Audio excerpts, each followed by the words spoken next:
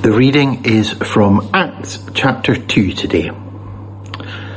Many people believed and became Jesus' new friends and helpers, and the wonderful news of Jesus spread like sparks from a fire to villages, towns, cities. Every day more and more people believed, and so it was that the family of God's children, His special people, grew. They sold property and possessions to give to anyone who had need. Every day they continued to meet together in the temple courts. They broke bread in their homes and ate together with glad and sincere hearts, praising God and enjoying the favour of all the people. And the Lord added to their number daily those who were being saved. There's power around us. Power in the sun, the light, power in the wind or in the water. And that energy was able to move, to do something. And we have that power when we switch on the lights or when we need night light. We use that power, some people use that power to brush their teeth. We use that power for our phones and laptops. We use that power even to keep our houses warm, thankfully. And sometimes, if we're unlucky enough, we get zapped pretty badly through that power, through that energy.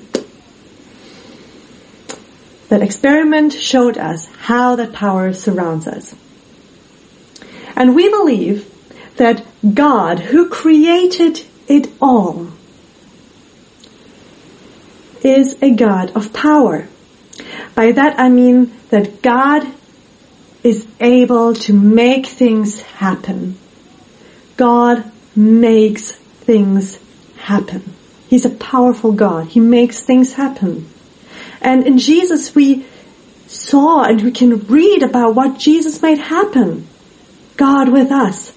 He healed. He protected those in need. He spoke up for those. He gave second chances. God gives courage. And God loves. Maybe the greatest power of them all. The power that sources it all. God loves. And this powerful God, well, God had a dream. And we see that dream come true in the Bible. Andrew just read to us how the first people meet and how they shared life and how they shared all they had. They were really generous people with each other, and they did all these things out of love. And since then, we've had people who reminded us today, who also believe in that same Jesus and that same God, how we can keep on living God's dream. And people who dreamt this dream is Paul, Peter, Lydia, Mary, way later, Julian of Norwich, Francis of Assisi, Rosa Parks, and then Martin Luther King, who actually picked up the words, I have a dream. I have a dream that one day each of God's children can live in a society, in a world that makes love its highest virtue. Martin Luther King reminded us of this vision God has for His church. A vision that is a hopeful expectation. Something you don't see happening yet, but you know will happen one day. You hope, you expect to happen one day.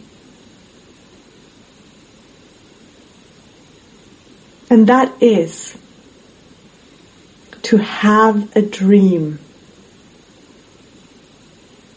that God's power of love will not remain in a confined space, but will break out for those who have no power. Well, now you might say, well, Steph, these are pretty big words. How does that even look like practically? And how do you live it anyway, yourself? And I would have to tell you, these are fair questions. For me, it starts with getting inspired. Who inspires you?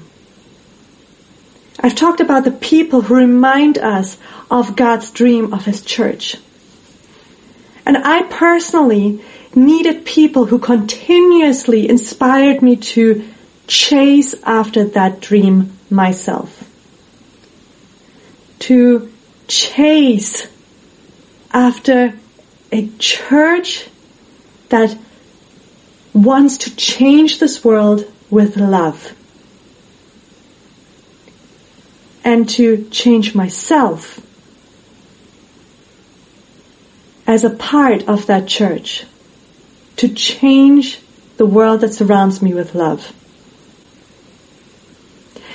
And sometimes it's a small thing like biting my tongue and swallowing the comment I want to say. And sometimes I am allowed to take part in bigger decisions. But it always comes back to the people who inspired me in the first place. Because despite all God's power, despite Him being able to make it all happen, He wants to make it happen through you and me. This is how God wants to show His dream. And so, who inspires you? And what are you inspired to do? How do you chase after God's dream?